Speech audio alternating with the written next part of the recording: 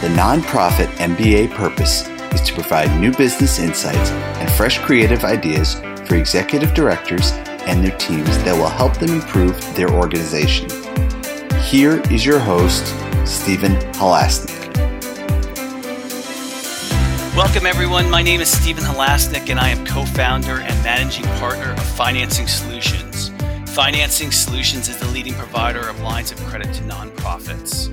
Our line of credit program is easy, fast, inexpensive, and costs nothing until used, making it a great cash backup plan. If you'd like to learn more about the program, please visit us at nonprofitmbapodcast.com. And if you decide to apply today, we will even give you a $250 credit on file, or feel free to give us a call at 862-207-4118. Today, I am excited to be speaking with Jay Vogt. Jay is an organizational development consultant with a core competency in facilitation and a specialty in facilitating large groups. He has over 35 years of experience working with entrepreneurial nonprofits and mission-driven businesses. Jay founded People's Worth, a private practice in consulting, training, and counseling in 1982.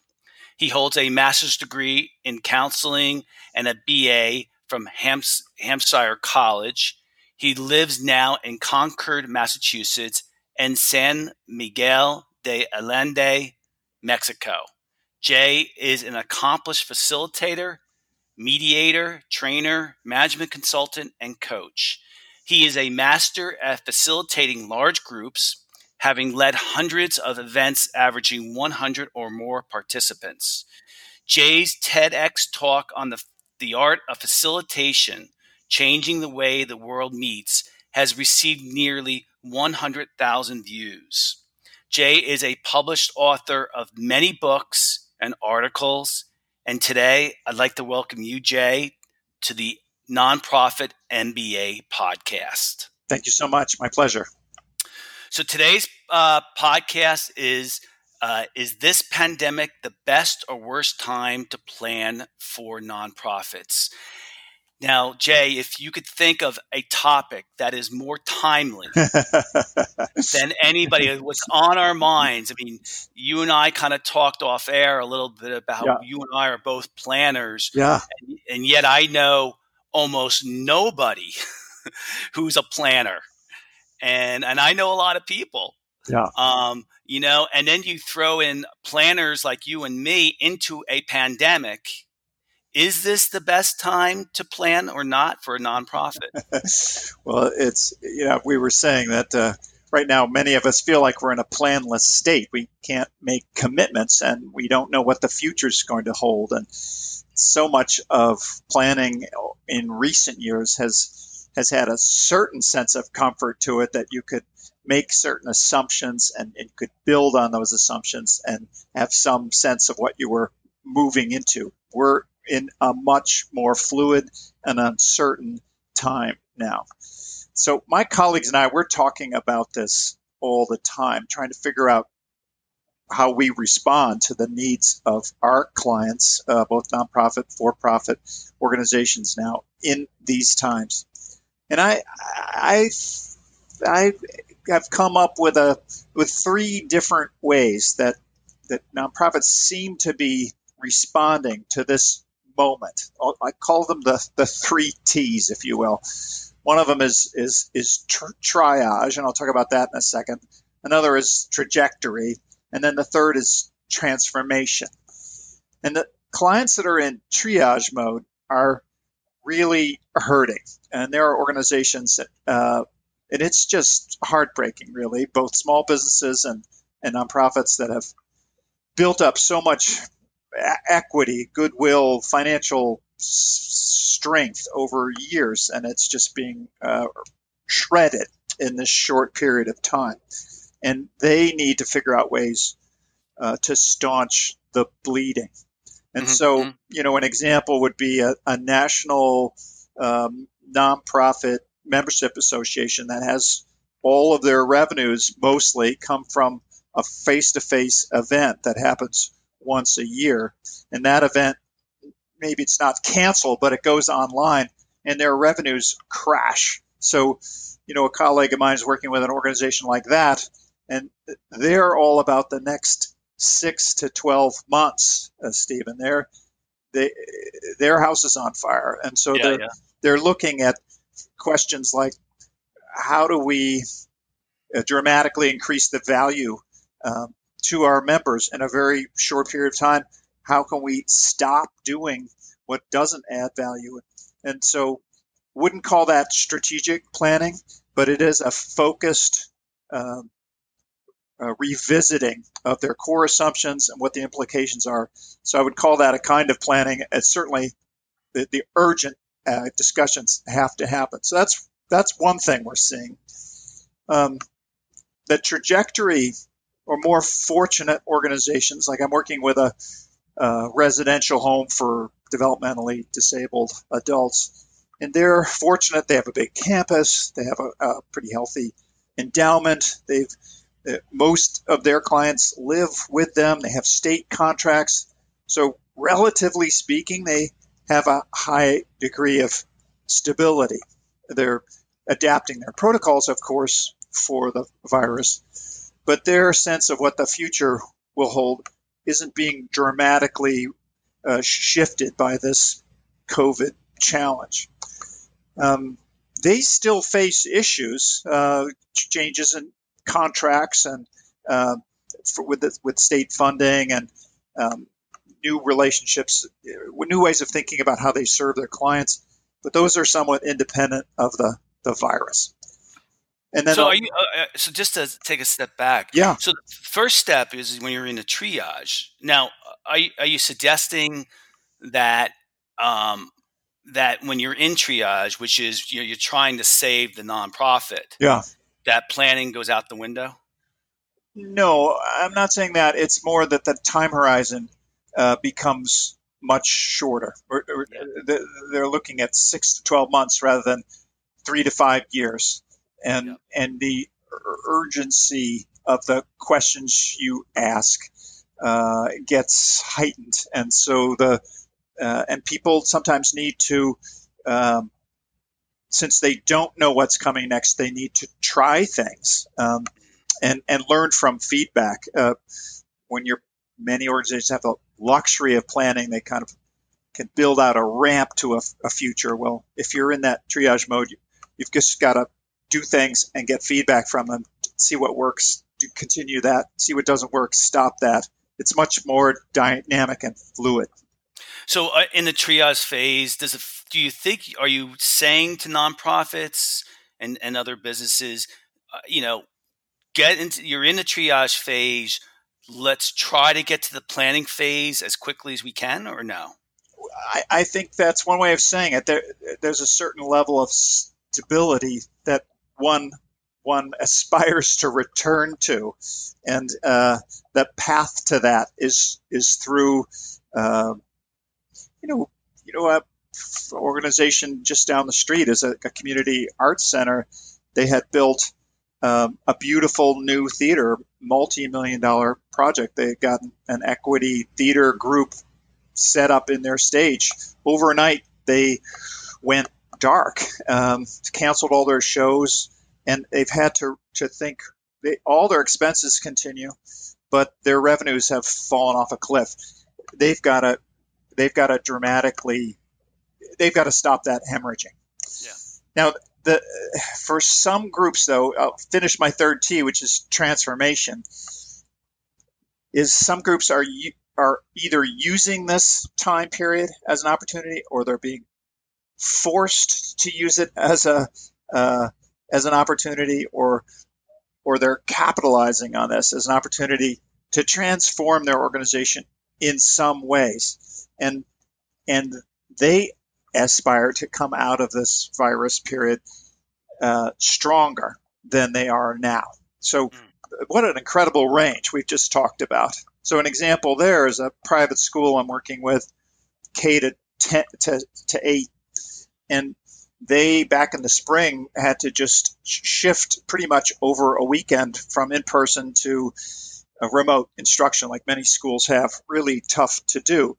But they did it, and their parents were really, really pleased with the experience, which is unusual. Many parents, many kids weren't pleased. And so that experience was so enlivening in some ways for this organization that now, as part of their strategic planning, they're actively considering a new line of a new educational and business model where they offer 100% remote instruction to students who could be, of course, anywhere in the world. That's something they never would have even considered if this pandemic hadn't hit.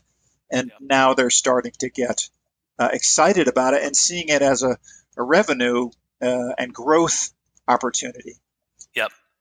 So you start off with triage, you working through your problems, then you get an opportunity to kind of get back to the planning phase, and then after planning, you kind of look at how can you transform our organization at that point. So those are the 3 steps that you see. Well, I'm not seeing it chronologically so much, but it could be. I think some organizations are in the triage mode, and that's all. They just have to get through that. That's their only job.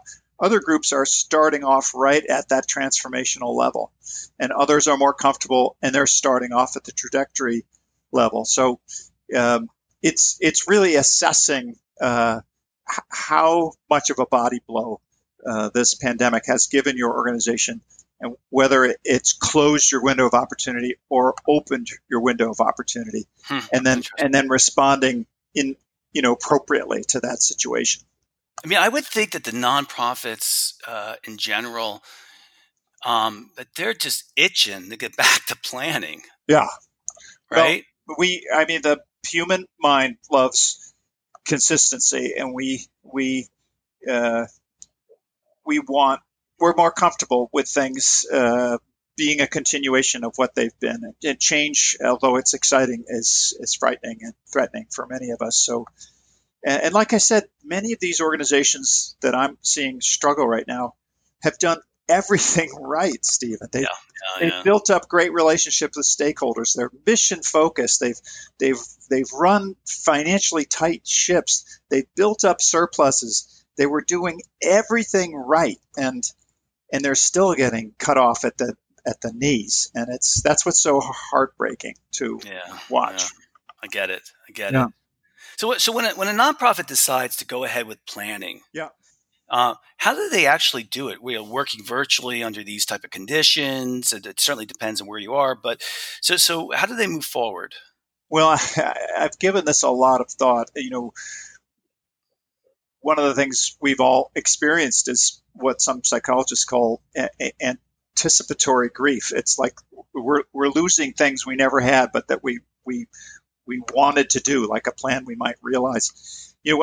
I get great joy out of facilitating live groups and working with the energy in that group, and I love the big impact that working with large groups has. Everybody in the same room on the same page, and I've had to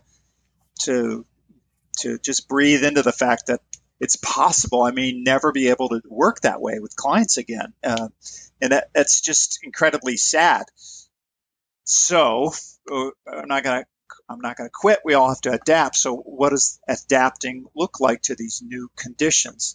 Well, the first thing everybody's done is they've gone online with their Zoom meetings, and Zoom meetings allows us to work from home. It allows people to be remote, and we can at least see each other and have conversations, and that's a big plus. It's a big blessing, but it's also created a Zoom fatigue among many folks who are just we're not necessarily designed just to be on screens all day, and yet many of us are doing it. So there are platforms, collaboration platforms, that try to mimic what happens, with a live facilitator in a small team environment. There's Meeting Sphere, there's Miro, there's Mural, and I've looked at these platforms, and they're good. They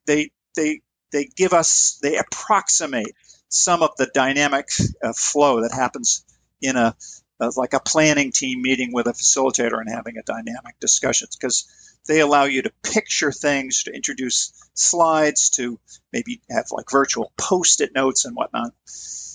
My big problem with those is that they don't scale.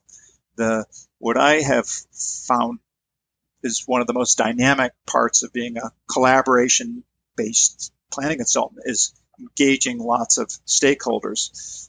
Whether if it's a school, it's the parents, it's the students, it's the alumni, it's the faculty and staff and the administrators, it's the businesses that hire the graduates. So you've got all these folks, and with a large group, you can put them all in the same room, put them at different tables, and create these extremely diverse, vibrant, dynamic conversations. How do you approximate that online? Well, the platforms I've seen, they break down when you start to scale. And at what point do you think, I want to reiterate these platforms, because I actually, I just heard from my sister-in-law who works for an advertising agency that they used Neuro. They used it and it was fantastic for the group. Now, it was a small group, So where do you think, so you mentioned too, Meeting Sphere. Yeah. And Neuro. And Miro and Miro. Okay, and Mural. It's two similar names. How do you spell it? Mural. Oh, I got you. Yeah. Where do you think it breaks down?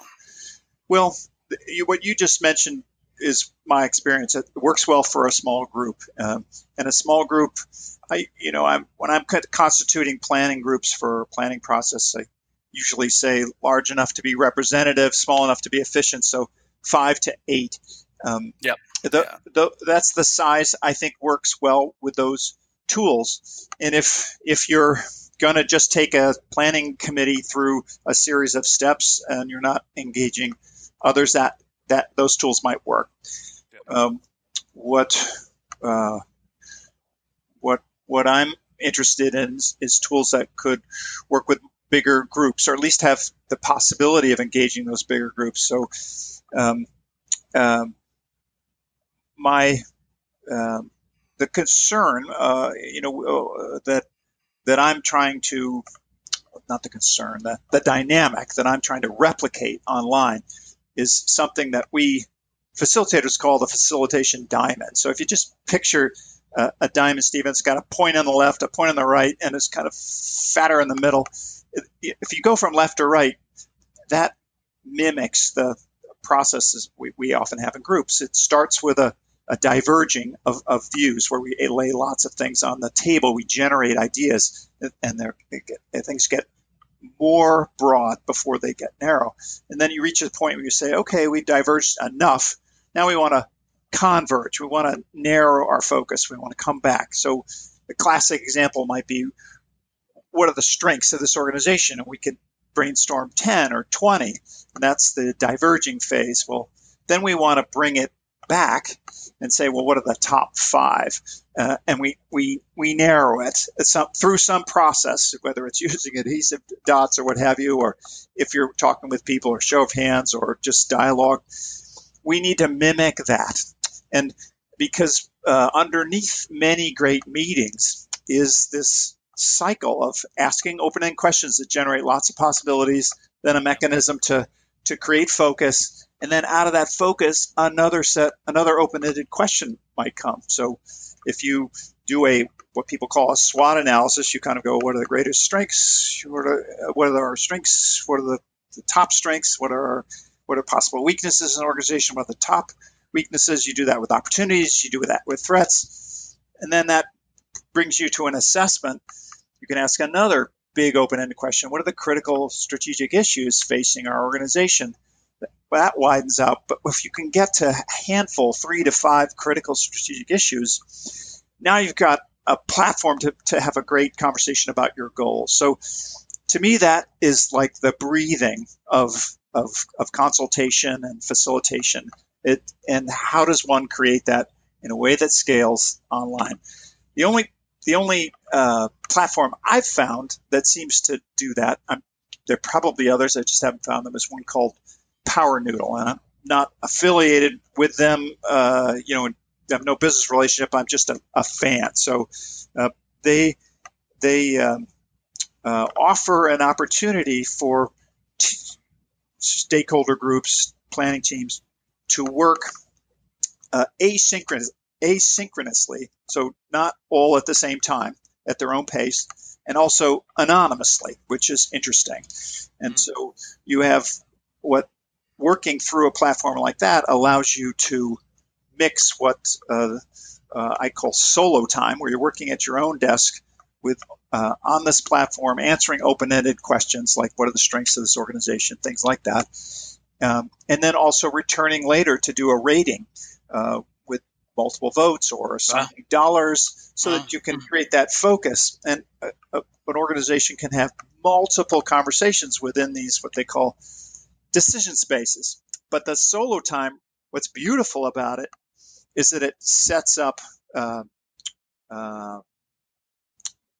information, insights, data, conclusions that then can be reviewed by a planning team in a classic Zoom meeting.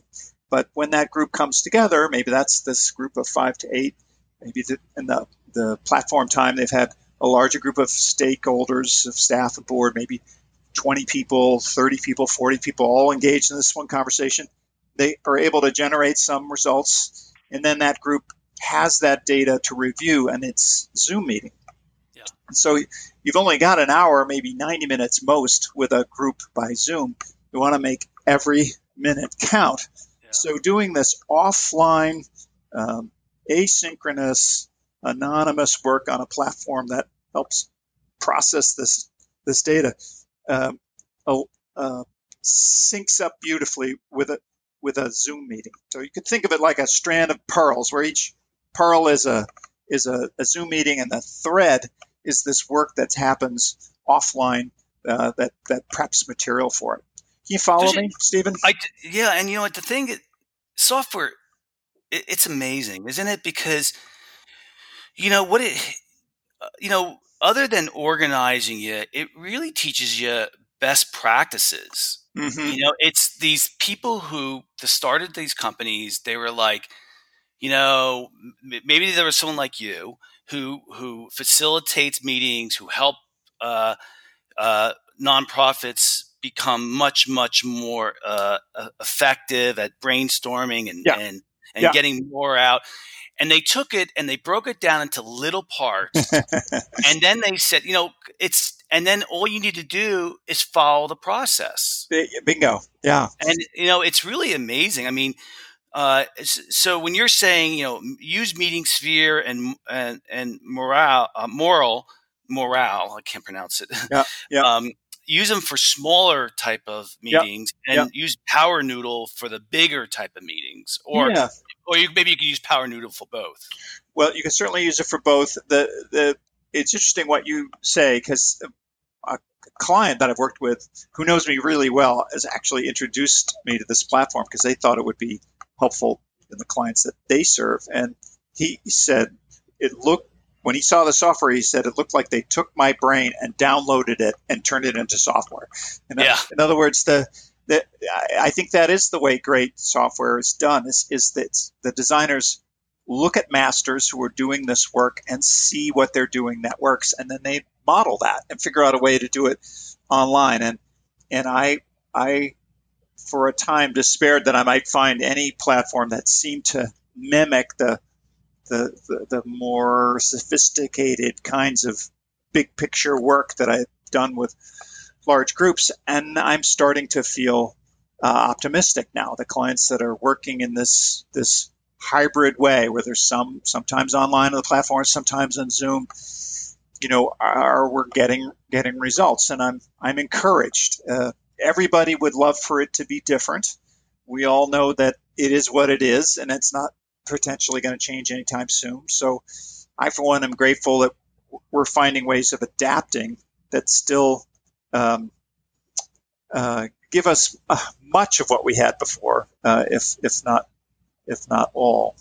So now with virtual strategic planning, with the software even, What does the practice of strategic virtual planning really look like in these conditions? Yeah, well, so it's a great question.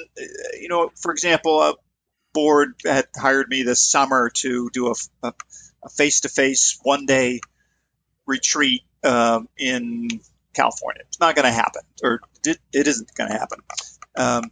So I'm still in that place now where I'm taking assignments where people had anticipated to do something face-to-face, and we're translating it or transforming it into virtual. I'm also starting to get new assignments where the operating assumption is we're never going to meet. The whole consultancy, we're never going to meet, and so that I'm at, right now this summer I'm experiencing that shift. So anyway, so you think about a full day with a board. You've got maybe 90 minutes before the morning break and another 90 minutes or 75 before lunch, and then you've got some time after lunch. Maybe you end at 3:30. Maybe you go on another time after an afternoon break.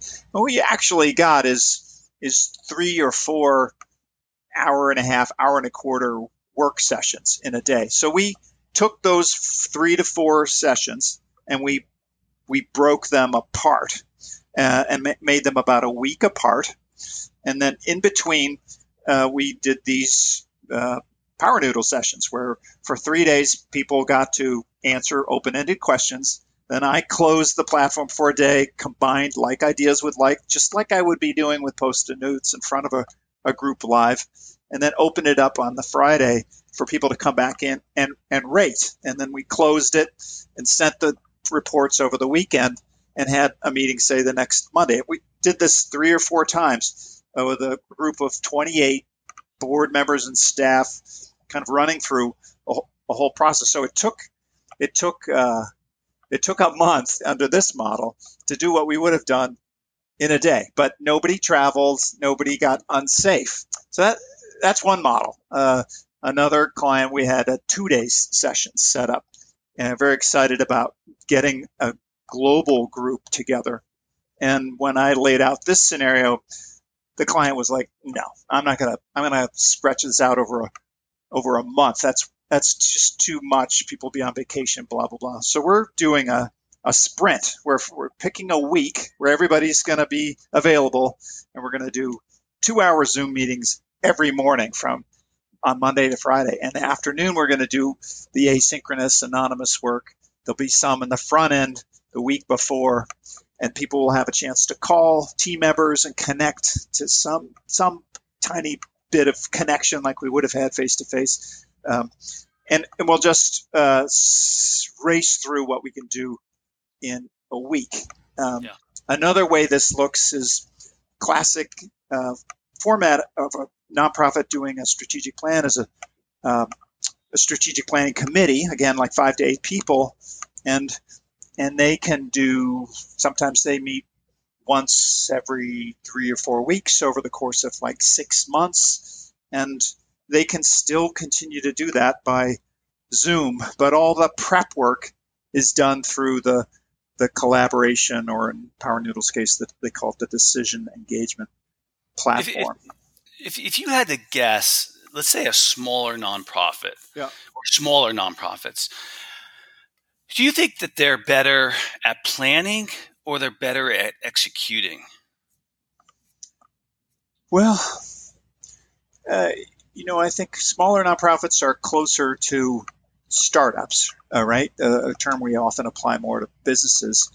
And I think when you look at it that way, the answer has to be they're better at executing. They get projects up and running. They get immediate feedback from their stakeholders, their beneficiaries, and they make improvements and keep going. And they can often exist in a period of time where they're just kind of hurtling through space without really a sense of what a planned growth period might look like. Well, it makes sense because you have to think about the more complex an organization is, the harder it is to get everybody on the same path. And Yes. Number 2 is because as the bigger the organization gets, the more things that you're getting involved with, the Yes. more projects. So it makes sense where planning has to be a bigger part of at what point in revenue, I don't know if that's the best way or at what point do you think you see from your experience a planning having to be a bigger part of a nonprofit's when do you see that turn where they have to move from going by the seat of their pants versus okay, now we got to take a step back and start planning? Yeah, it's really interesting. The data I have is there's 1.5 million nonprofits in the United States, and 1 million of those have revenues of $1 million or less. So there's a lot of nonprofits, and most of them are on the small side. We think of hospitals and universities. The big nonprofits just eat up the lion's share of the assets and the donations and what have you. But the nonprofits that touch most of our lives are really small, and they're in communities, and they're community driven. And so if you're in that upper echelon, that above the million, you've got operating revenues, you can hire consultants, you've got you've got sophisticated planning systems. When you're under 1 million, you tend to have, it's like small business, you have all the complexities that a bigger corporation has, but you have hardly any of the resources to deal with it. So those smaller to mid-sized nonprofits are the ones that I've always tried to help, because their mission is great, their needs are great, and they're very resourceful and entrepreneurial, and they can take a little bit and make it go a long way. So sometimes the planning processes that I end up doing with these smaller nonprofits, they don't have to be sophisticated, but a lot of times, like you say, Stephen, they're good at executing. They've got the ideas of what it is they want to accomplish. They're kind of in the air. They're being talked about. Maybe their decisions are even being talked about, but they're not resolving them. So if they can go through even a relatively tight, relatively simple process where they assess where they are, they look at their big picture guiding ideas, they define some critical issues, they set some goals, and then for those goals, they define some objectives and some success metrics. It's a relatively simple model, and yet for most of those smaller nonprofits, it's all they need, and it's far better than no plan at all. Yeah. So when a nonprofit what's the typical scenario about why and how a nonprofit is bringing you on? Well, the different organizations look for different types of consultants, and there are consultants out there that are particularly masterful at crunching data around community needs, or they really know the state contracts, or they're really good with the financials. They can do business planning. That's not my area of expertise, and I refer clients out who have those kinds of needs. My clients tend to be those who already have some momentum. They already have dynamic leadership. They just are looking for alignment. They want to bring everyone together to create a shared vision of the future, a shared roadmap for how they're going to get from here to there. And they're really looking for somebody who can facilitate those conversations, get the good thinking that's already in the organization up, out, and crystallized and agreed upon. And then many of these same organizations, they can take a plan like that and just run it. They don't need the consultant's help to figure out how to implement it. They need the help to get clarity on what it is we all want to achieve and accomplish. Yep. So we have a couple of minutes left. Yeah. Let's leave our listeners with some takeaways. And as your recommendation, for how to deal with planning in this pandemic. Maybe you could tell our listeners 3 key items that you would recommend based on your experience. Sure. Well, the first one is I wouldn't put all your chips on waiting until this is over. We should at least have the operating assumption that this pandemic is going to be with us for a period of time, and that that delaying action till some imagined future date could not serve us. So that's the first thing. So don't wait for action, or don't wait to act, or don't wait to plan. I would say both. I have clients who have said, Jay, we were going to work with you, but we're just going to postpone until we can all do it face to face. And I say, well, I respectfully disagree with that choice. I think you should now look at my second takeaway is that there are ways to convene people virtually and remotely that approximate the live experience. We just have to be more creative, and we have to be more adaptive. And let's just say, for the sake of argument, that those ways of coming together virtually and remotely, enabled by these platforms and people who do what I do, it gets you 85% of what you would have had with a face-to-face experience. I'm no longer looking at that missing 15% and saying, ain't it awful? I'm looking at the 85% of what you're getting and saying, that is so much better than waiting or postponing or not taking action or not planning. So that would be my second takeaway is if you're not going to wait, find tools and techniques that allow you to get most of the value you would have had from a face-to-face kind of planning experience now, while it still has a chance to feed your organization and enliven it. And a third? The third, well, let's see. I'll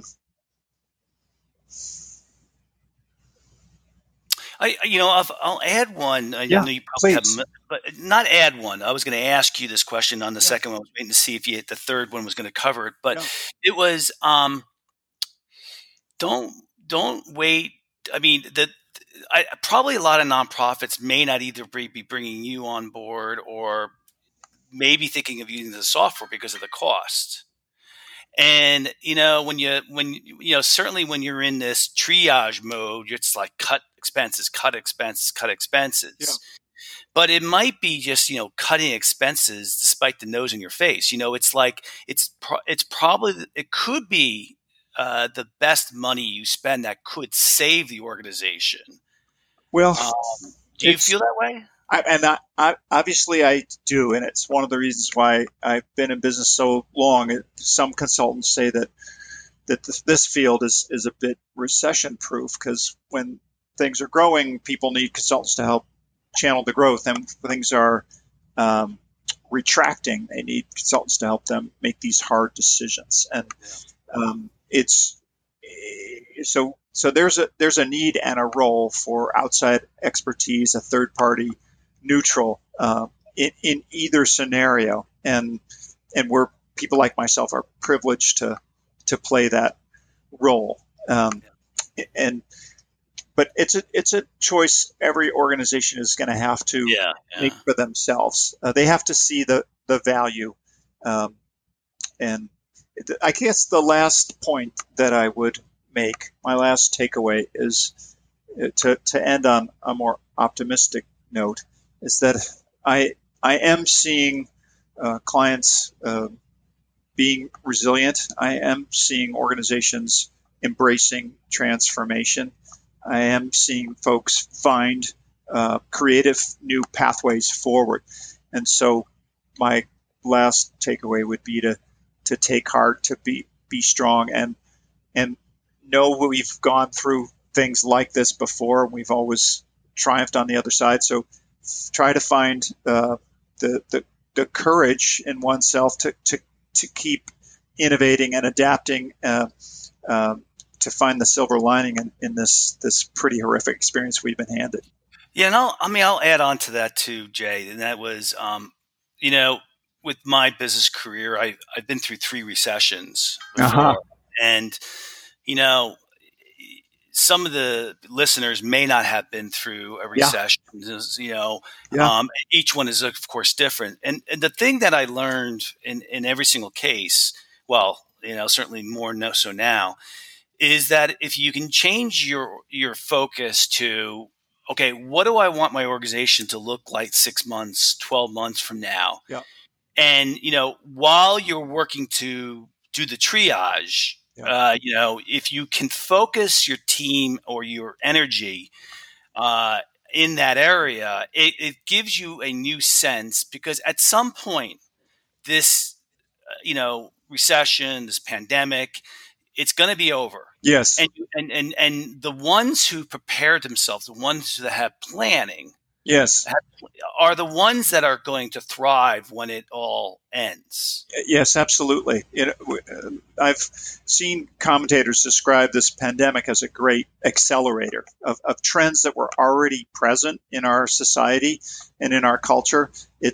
We're adding gasoline to the fire, like working remotely, working at home, using technology for meetings, not traveling to business meetings. A whole range of things that were already simmering are now on a boil. And so that's an accelerant that can drive change. I know organizations that are thinking about letting things go that they would never have let go under previous circumstances. So it's a crisis that's created an opportunity, and the organizations that are going to thrive in the future, the ones you're describing, are the ones that are going to seize this moment and not quit.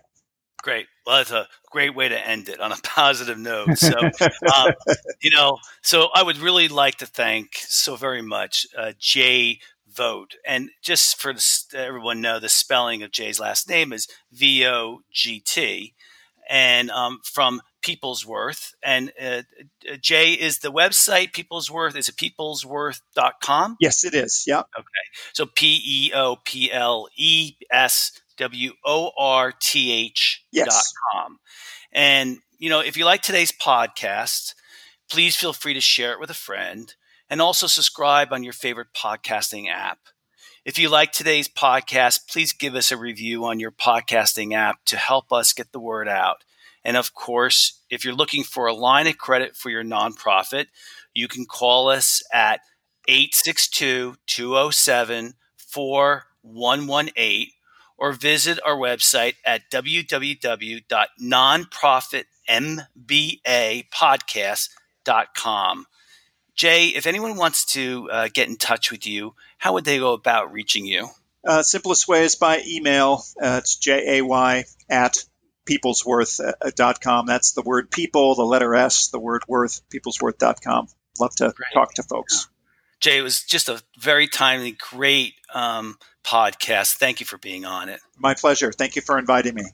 And for all our listeners out there, I just want to thank you all for making the world a better place. You're here. Everybody stay safe.